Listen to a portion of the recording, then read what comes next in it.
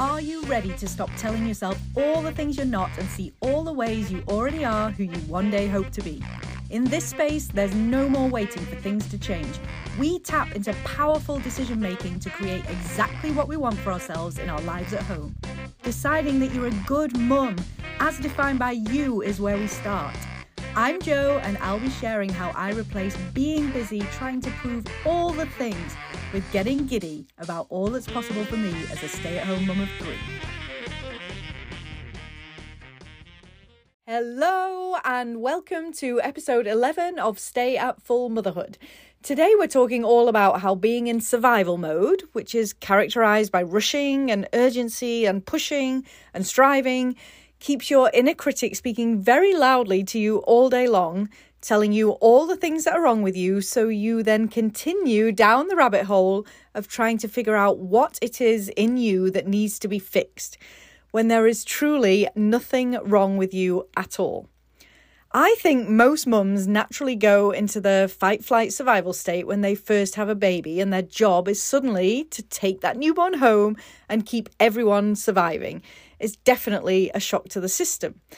But for some of us, I would say for many of us, we then stay stuck in this state for years.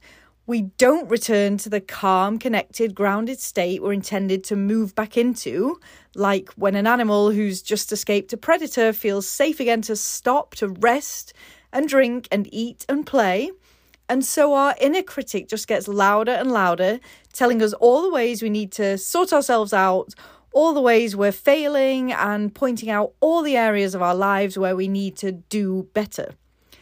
And the thing is, we're convinced that if we were to ever show ourselves a little kindness or some compassion or understanding, then we definitely never will change. We think criticism and correction is the way to go for that. But what we don't realise is that the prerequisite for change is actually safety, and that compassion is what actually creates that safety for us. So when we learn to have our own backs by no longer talking down to ourselves or beating ourselves up, of course we still do this sometimes because we're human after all, we start to create that safety within ourselves. And time is of course tied up in all this, because if we don't learn to slow down and release ourselves from the grip of doing everything with such great urgency and focusing on the doing and the now, then we keep ourselves trapped in this mode of just surviving till bedtime when the kids are finally asleep.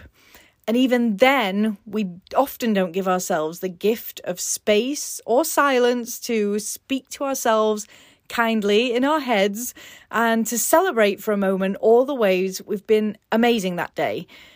We fill our evenings instead with Netflix and social media and not getting the sleep we need because it feels so good to not have anyone wanting or needing anything from us in those few hours.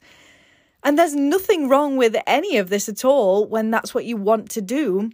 But we can ask ourselves if we want to add in a few moments of kindness and appreciation and recognition and celebration of ourselves too. Because when we've been rushing and urgent and filling all the spaces of our day, we've given ourselves ample opportunity to berate ourselves over and over for the frantic pace of our lives. And this can start first thing in the morning with running late for school for some of us. Our nervous systems detect as we rush that we're in danger of some kind or under threat in some way, and our bodies are fully mobilized trying to escape this perceived threat. So we sense in that moment that we're basically running for our lives, even when we intellectually know that the threat is really not that bad. Maybe an email will drop into our inbox about being late, but our lives are not actually in danger. But you're still rushing about, madly trying to get everything done and spinning and flitting from, is it you that's the problem? Is it me? You're an idiot. How could you let this happen? And just as quickly as you go to berating yourself, you can turn on your partner and kids too in the same desperate style of attack. Just looking to blame and fix and just do anything to get out of this mess you're in. You need to escape it right now. You're not thinking rationally, and there is no time or space for compassion for yourself or anyone else at all. It's just you in panic survival mode trying to get out any way you can. And this is your nervous system actually working exactly as it should when you perceive dangers somewhere in your environment. Nothing has gone wrong here at all. And in my case, it's my body and brain also knowing that I have survived very well since I was a teenager by leaving late for every appointment. And therefore, it makes just so much sense that I would choose to recreate this drama of the unknown, of will I make it, will I not, over and over again, because this feels known and this feels safe to me, unlike leaving nice and early to allow time for traffic or accidents or wet roads in the rain or whatever, and possibly arriving early. So my work now, because I am choosing a slower and more spacious life for myself, is to show myself over and over again that it is also safe for me to leave early and to wait once I arrive somewhere and to have that space and time. So I am rewiring my nervous system to slow down until slowing down starts to signal safety to me too. And in the same way, we can start to also feel safe in investing our time in ourselves rather than only taking care of everyone else around us, and to feel safe in going for what we want and showing ourselves that nothing bad happens when we do this. In fact, we start to see that everyone can thrive. We get to experience the joy of doing what lights us up, to use our brains in new and creative ways, and to see the power we have in creating exactly what we want for ourselves, whether that's a hobby or a passion project or starting to work out or starting our own business. It feels so good to discover over and over again that we are far more capable than our brains ever want us to know. Because again, they are just trying to keep us the same, doing things the same way we've always done them, because they know that this is what keeps us safe. There is plenty of past evidence for this. But this is exactly how we establish safety, by giving things a go, following even the tiniest hunch we have that this thing over here is something we might enjoy, allowing ourselves the chance to see that our kids are fine when we do.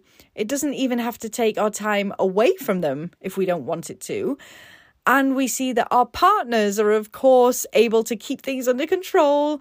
And most importantly, we see that we love stepping into this new version of ourselves where we're not always compulsively busy and overscheduling and overthinking and easily distracted, moving from one thing to the next, trying to control everything and everyone around us in an attempt to accomplish everything on our to-do list, which is wholly unrealistic anyway.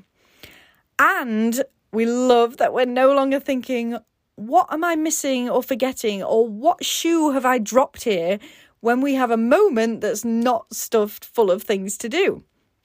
Because truly, kindness, nurture, compassion, and love for yourself are ultimately all you need to create the life you want as a stay-at-home mum.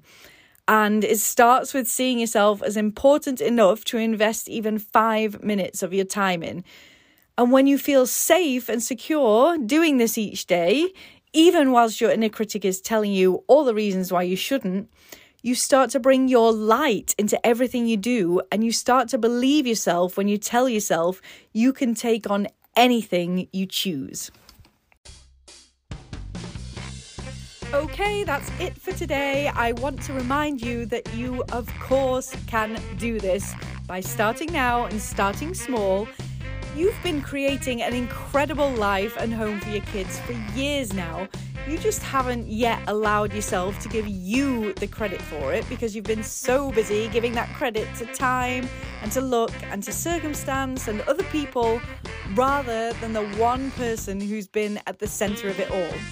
I really hope you see that today, that you are truly capable of anything, and I will be back again next week to remind you. Till then, bye-bye.